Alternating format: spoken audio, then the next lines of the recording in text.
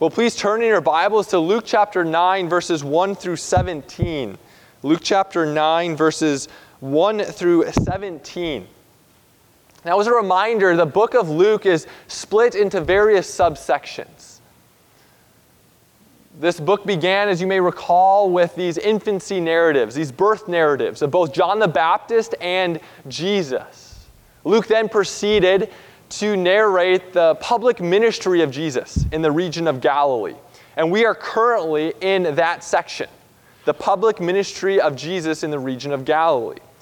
But we are approaching the transition to the next subsection in chapter 9, verse 50, as Jesus will then begin his journey on to Jerusalem. So Luke chapter 9, verses 1 through 17. Please pay careful attention, for this is the word of our Lord. And Jesus called the 12 together and gave them power and authority over all demons and to cure diseases. And he sent them out to proclaim the kingdom of God and to heal. And he said to them, "Take nothing for your journey, no staff, nor bag, nor bread, nor money, and do not have 2 tunics. Whatever house you enter, stay there, and from there depart. And wherever they do not receive you, when you leave that town, shake off the dust from your feet as a testimony against them." And they departed and went through the villages, preaching the gospel and healing everywhere. Now Herod the Tetrarch heard about all that was happening, and he was perplexed, because it was said by some that John had been raised from the dead, by some that Elijah had appeared, and by others that one of the prophets of old had risen. Herod said, "John I beheaded, but who is this about whom I hear such things?" And he sought to see them. Or he sought to see him. On their return, the apostles told him all that they had done. And he took them and withdrew apart to a town called Bethsaida. When the crowds learned it, they followed him, and he welcomed them and spoke to them of the kingdom of God and cured those who had need of healing. Now the day began to wear away, and the 12 came and said to him, "Send the crowd away and go into the surrounding villages and countryside to find lodging and get provisions, for we are here in a desolate place." But he said to them, "You give them something to eat." They said, "We have no more than 5 loaves and 2 fish, unless we are to go and buy food for all these people." For there were about 5,000 men. And he said to his disciples, "Have them sit down in groups of about 50 each." And they did so, and had them all sit down. And taking the 5 loaves and the 2 fish, he looked up to heaven and said a blessing over them.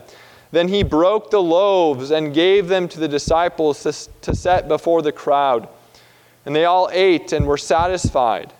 And what was left over was picked up, 12 baskets of broken pieces. Well, the grass withers and the flower fades, but the word of our God stands forever. May he write this word upon our hearts this evening. Well, as human beings, we naturally respond to external stimuli and events and circumstances that we encounter in this life. Now, some of these responses are deliberate. Think of a job interview. You think and plan about how you will respond to specific questions, while other responses are more spontaneous. My last season of college basketball, our team made the NCAA tournament, and we were lined up with the number 1 seed in our side of the bracket. And we were a big underdog in that game. And we ended up winning that game on a buzzer beater. I remember as soon as the ball went through the basket and the buzzer went off, one of our assistant coaches, out of great joy and excitement, swung his fist and ended up clocking one of the bench players in the face. A spontaneous response to victory. Well, as you may recall, we are in this section of Luke's gospel where we have witnessed Jesus' power and authority over many domains of life. We have seen Jesus' power and authority over disease, over death, over Satan and unclean spirits, over nature. But we've also witnessed many responses to Jesus' power and authority. Some of these responses have been positive. Some of these responses have been negative, while some have been somewhere in between. In fact, some of these responses have been deliberate, while others have been a bit more spontaneous. And today, in our passage before us, we are coming to the climax of these two themes, both the revelation of Jesus' power and authority, as well as the responses of the people to that power and authority. And you'll see in this passage, Jesus revealing his power and authority in two ways. He first reveals his power and authority as he commissions the apostles to go forth on a missionary journey. And then he concludes this passage by revealing his power and authority by miraculously feeding the 5,000 men. And in between, we have the responses of the apostles and Herod. Thus, this evening, I'd like us to consider both of these revelations of Jesus' power and authority, as well as the responses of the apostles and of Herod to this power and authority of our Lord. So first, let us consider the revelation of Jesus' power and authority in the commissioning of these apostles. So Jesus, a few chapters ago, had called officially these 12 apostles. This was a motley bunch, not an impressive bunch according to worldly standards, but yet he had called them to be apostles nonetheless. And now here in our chapter, he summons these men before him. And he summons them so that he might commission them to go forth on a missionary journey. On this missionary journey, they are to do two primary things. They are to preach the kingdom of God, or the gospel, as it's described in verse 6, and they are to heal those who are sick or diseased. And Jesus is assuring them that they go forth with his power and authority. Now, there's much similarity with what we read here to the Great Commission in Matthew 28, or in Acts 1, verse 8, right before Jesus ascends into heaven, and he hands over the baton of his mission to these 12 men to continue proclaiming and building this kingdom throughout the earth. So in one sense, this narrative, this passage, is foreshadowing that Great Commission, which we are looking forward to. You'll also notice that Jesus tells his apostles not to take any extra supplies with them. Only the clothes on your back, the sandals on your feet, no extra. Depend upon the hospitality of the villagers in the villages to which you are going. But ultimately, depend upon God to provide what you stand in need of, to provide your daily bread, your daily provisions. As I mentioned, they're commissioned primarily to preach and to heal, to preach the kingdom of God and to heal. Now, what is the kingdom of God? We've encountered the kingdom of God a number of times already in Luke's gospel. Arguably, this is one of the greatest themes that are put forward in the gospel narratives. What is the kingdom of God? Well, put simply, the kingdom of God is the new creation, the new heavens and earth that we are looking forward to. That time when we will have resurrected bodies and all pain and suffering and tears will be put asunder. And the healings in the Gospels are very closely associated with this kingdom. This kingdom which, of course, isn't fully realized until the second coming. But Jesus in his first coming inaugurated this kingdom, put this kingdom into motion, as it were. And the healings are illustrative of the kingdom, point to the kingdom. For instance, the healings foreshadow what Jesus will do at his second coming, when he will not only heal our bodies temporarily, but permanently, as we will have resurrected bodies. These healings also are illustrative of what Jesus does for us inwardly in this age. Jesus gives us new hearts. He heals our hearts, as it were, from the disease of sin, at least in part. He regenerates us. So the healings and the preaching of this kingdom, they go hand in hand. And further, Jesus says that if you go into a village and this village doesn't receive you, they don't receive your message, they reject the gospel of God, you are to leave and shake off the dust from your feet as you leave that village. Now, it was common for Jews, as they left Gentile regions, to do this as a self-purification rite.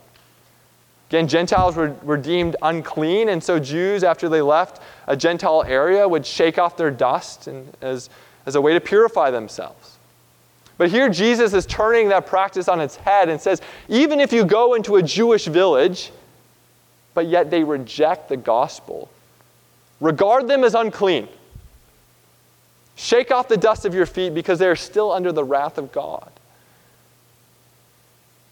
And we see the beginnings of this new covenant, where Jesus is no longer working through an ethnic nation, but through the people of faith, Jew or Gentile.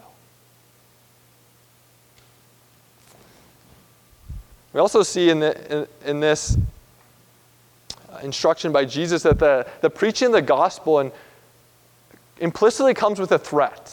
Yes, the preaching of the gospel extends that promise of the forgiveness of sins and everlasting life, but it also implicitly says that if you reject this message, you are still under the wrath of God.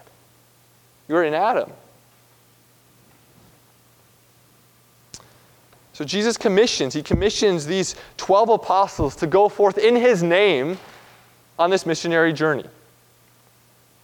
Now, where do we see Jesus' power and authority at work building his kingdom today? Now, of course, Jesus no longer commissions modern-day apostles to go forth miraculously healing and preaching the kingdom. But rather, we see Christ raises up ordinary men to serve as pastors, as elders, to preach this same message of the kingdom of God for the building up and advancement of his kingdom. This has been the method for the last 2,000 years. This is what Paul tells Timothy, Titus. The church will be built through the preaching of this gospel, this kingdom of God, through ordinary men. And it's this word that has the power, again, to heal, not in this age our external bodies, but our internal souls, to regenerate us, to sanctify us in this age, to conform us more to the image of Jesus. Let's now consider the apostles' first response to Jesus' revelation of power and authority. And now the text doesn't give us really anything explicit here, but it does seem to indicate that these apostles obeyed the commission. They went forth on the missionary journey. They trusted that Jesus would provide what they stand in need of. So they only took the clothes on their back, the sandals on their feet. They seemed to trust that his power and authority was going to be working through them as they went and healed and proclaimed this message. Thus, we seem to have a positive response, at least initially here, by the apostles. They trusted Jesus. They obeyed this commission. I'd like us to consider for a moment our own response to Jesus' commissioning. Now, of course, he does not commission all of us to be special officers in his church, pastors, elders, or deacons. But he has called or commissioned all of us to be faithful members of his kingdom here on earth, of his church here on earth. And of course, we are a church plant. And thus, technically, we are a mission work. I am a missionary, a domestic missionary. And if we want to see this work continue to expand and become a particularized, self-sustaining church, we not only need future leaders, but we need faithful members who recognize the commissioning that Christ has given all of us. Faithful members who love God's word, who love one another, who desire to be lights to this community, who are open and ready to give a defense of the hope that lies within them.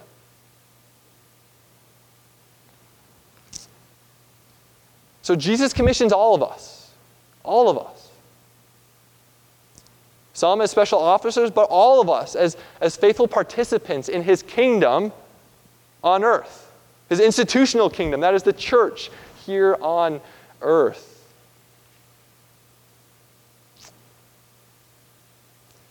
Well, next we see Herod's response. Herod's response to Jesus' power and authority.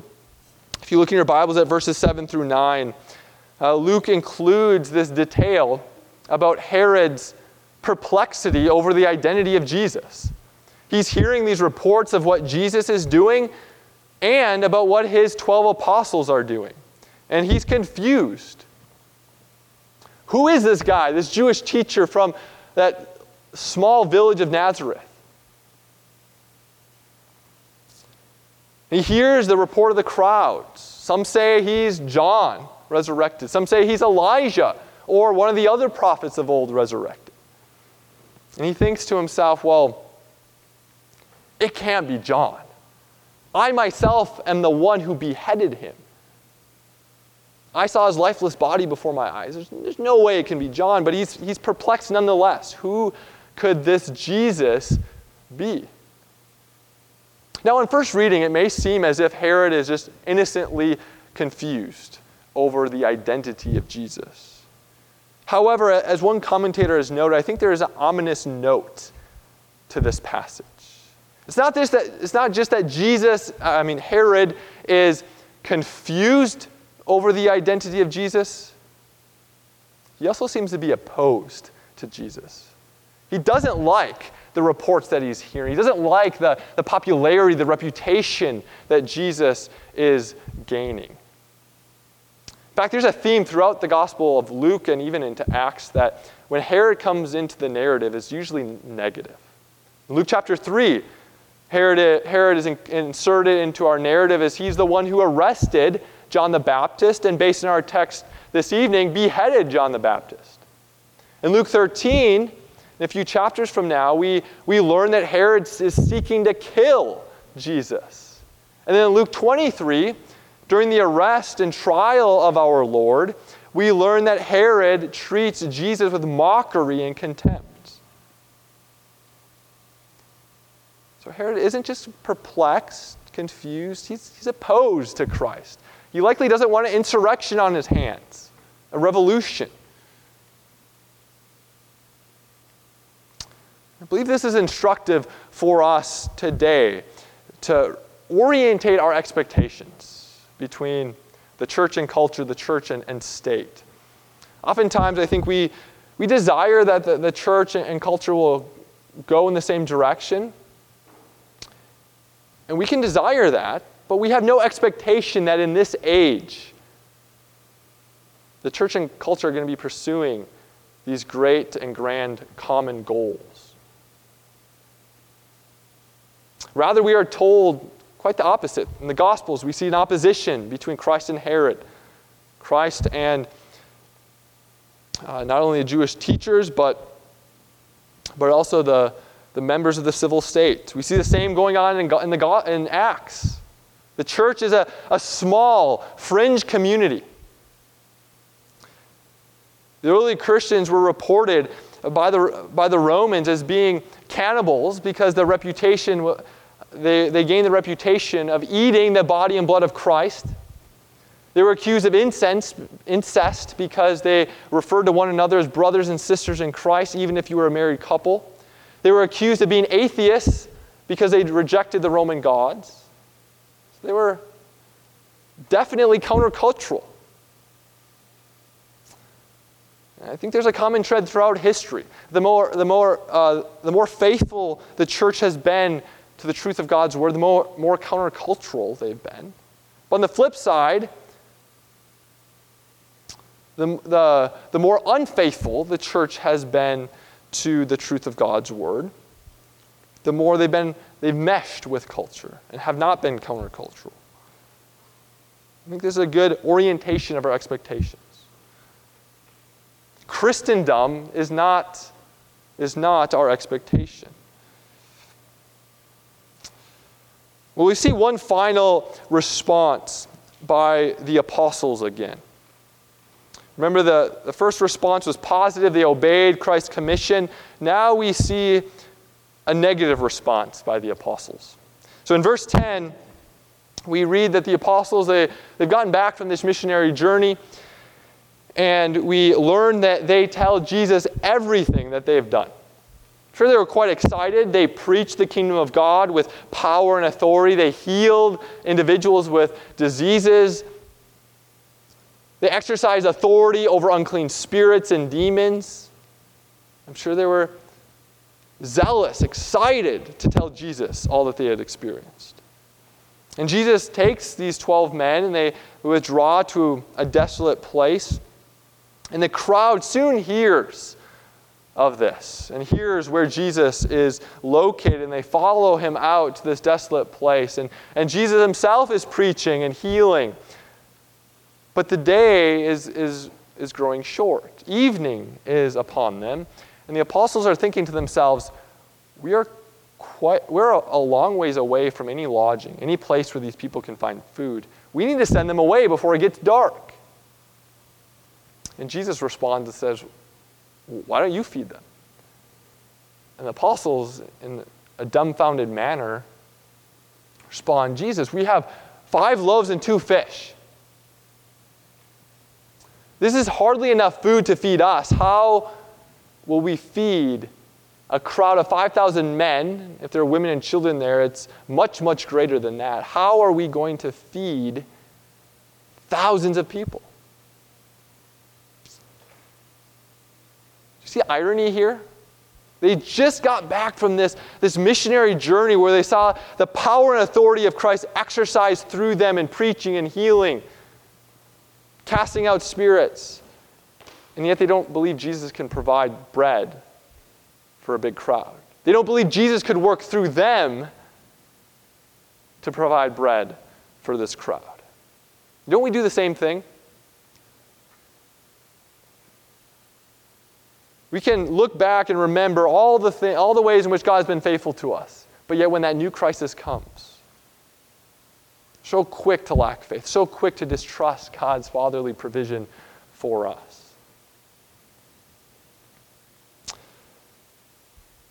Well, this then leads us to Jesus' final revelation of his power and authority as he feeds this crowd that's before him.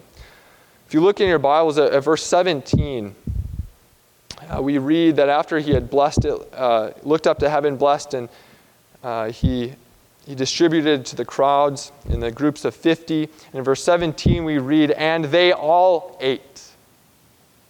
Now in the original word order in the Greek New Testament, it literally is rendered, and they ate, pause, all. That is all of them. Luke places the word all in the emphatic position. So really you could translate this as and they all ate, every single one of them. Luke is emphasizing the fact that everyone there had food, enough food, had gotten their fill. And they all ate, every single one of them. This passage concludes in verse 17, where we read, and what was left over was picked up, 12 baskets of broken pieces. This is meant to communicate to the apostles that Jesus is the one who provides for them. Jesus is the one to whom they are to look to by faith. We see in this passage the repetition of the word 12 a number of times to describe the apostles. They're called the 12. And so it's intentional that there were 12 baskets of remaining food. 12 baskets of remaining food for the 12 apostles. Jesus is their provider. So this is meant to teach us is that Jesus provides, he provides our daily bread.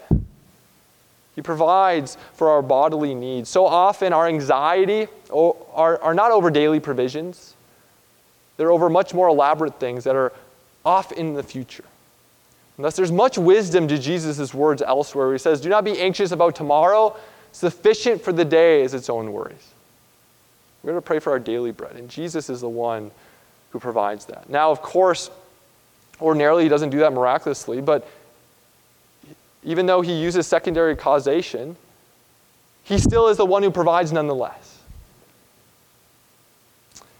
And we can be confident that as long as God is ordained to give life give breath to our lungs, he will provide what we stand in need of. But we also learn from this that Jesus provides our spiritual bread, as he is indeed the bread of life. Thus, every time you hear the word, you read the word of God, your soul is being nourished with Christ himself. Every time we partake of the sacrament of the Lord's Supper, we are, by the Spirit through faith, being fed with Christ. Our soul is being nourished and fed with Christ himself. This formula that we read in verse 16, where Jesus blessed and broke and gave the bread, this formula is repeated in Luke 22. In the institution of the Lord's Supper. But it's also repeated in Luke 24, the first Lord's Day of the New Covenant, where Jesus spends his first Lord's Day by teaching and preaching the Word and by blessing and breaking and distributing bread. So in this miracle, we are to be reminded that Jesus is indeed the bread of life. He's our spiritual bread. And he will not leave our souls destitute. He will preserve us in the salvation he has wrought and earned for us. That is good news. Well, brothers and sisters, we have witnessed, not only in this passage, but in the previous passages as well, Jesus' power and authority. And we are still looking ahead to the greatest act of Jesus' power and authority in the context of the Gospel of Luke, which will be displayed at the resurrection, where Christ will prove definitively that he is not only the Savior of his people, but the King of all the earth. So let me ask you, how will you respond to this Jesus? Let us pray.